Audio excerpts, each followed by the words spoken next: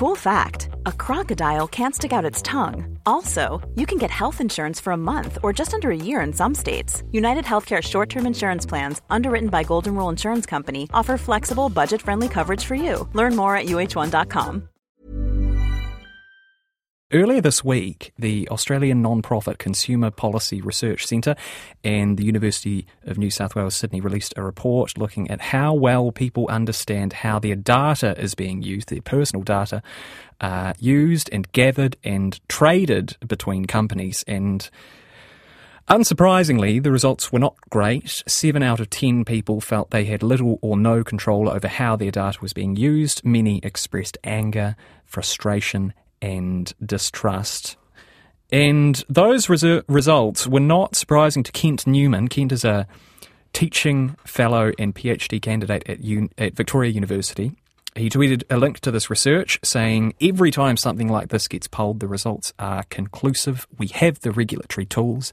Maybe it's time to do something about it. So what are those tools and what can we do about it? Well, Kent Newman joins me now. Kia ora.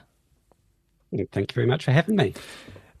When we talk about how data is being disclosed between companies, what does that actually mean? Normal person language, please. So personal information is tremendously valuable. Companies are making money off this information by collecting it online and doing analytics on it and sometimes trading in it. So in really simple terms, that's all it means, is it's transferring around the economy to make companies money. Right, so data is a commodity that can be traded among companies. For it's a form of currency in and of itself, in a sense. It is. So some of the most successful companies of the last 10 years have built themselves up on this data. So we're talking about Facebook, Amazon, Netflix even. How all of these companies are trading is in data. It's not in the products they're selling.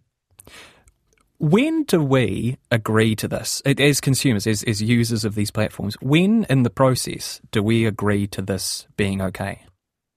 Well, this has been my point over the last 2 years of my research, is that consumers have never agreed that this is okay. And in fact, when we consistently poll them, they show between 60 and 90% say this is not okay.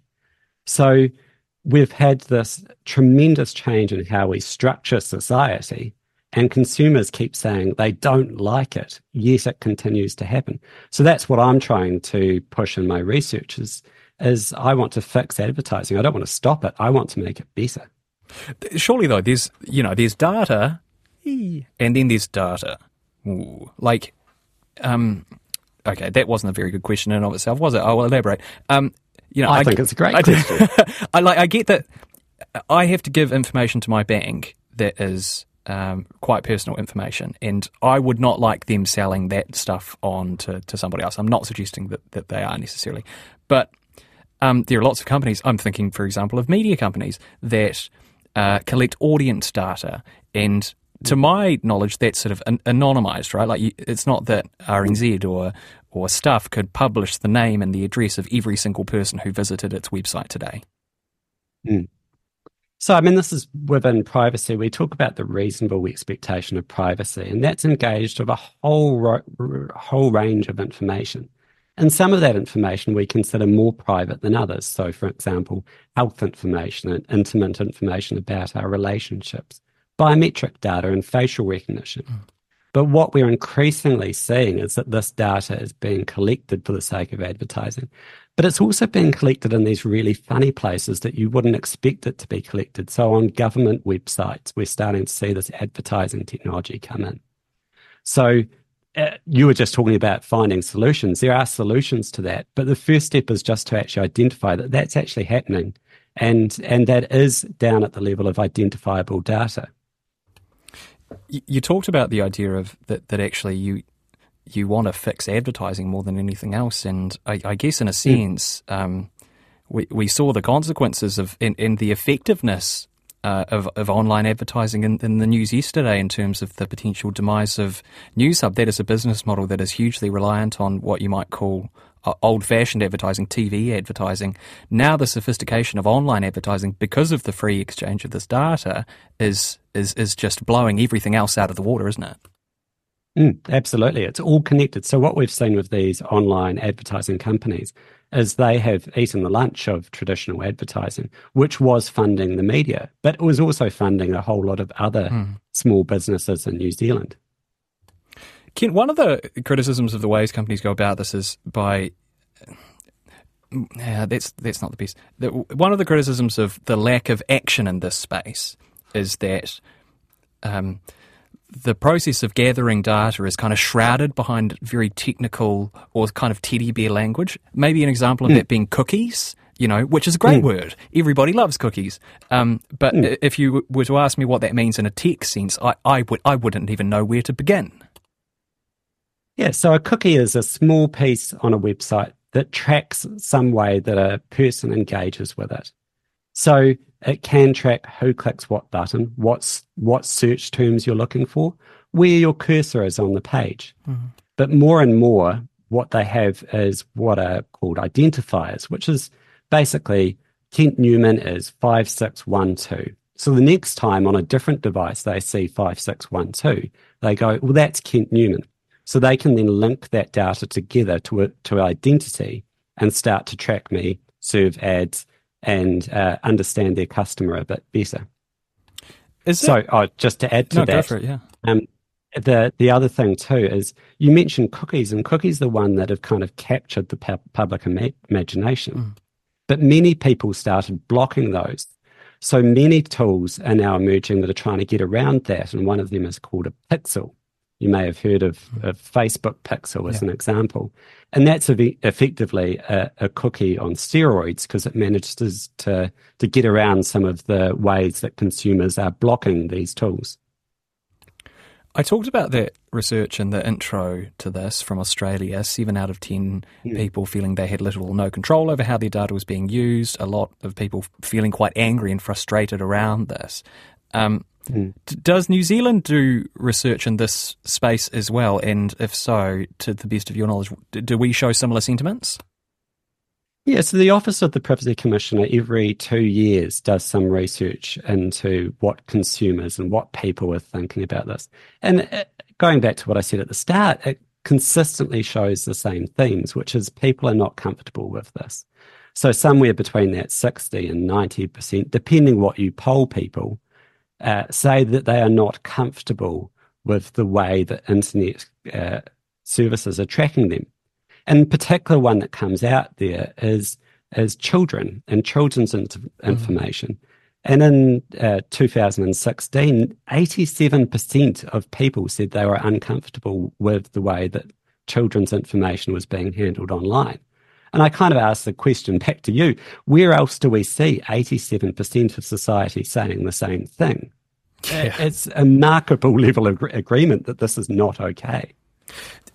Philosophically, how is this any different to the hand-wringing back in the day over McDonald's billboards in close proximity to schools, or TV ads with bright colours and jangly music on it, targeting primary schoolers? I feel like there is definitely a difference, but how would you articulate it?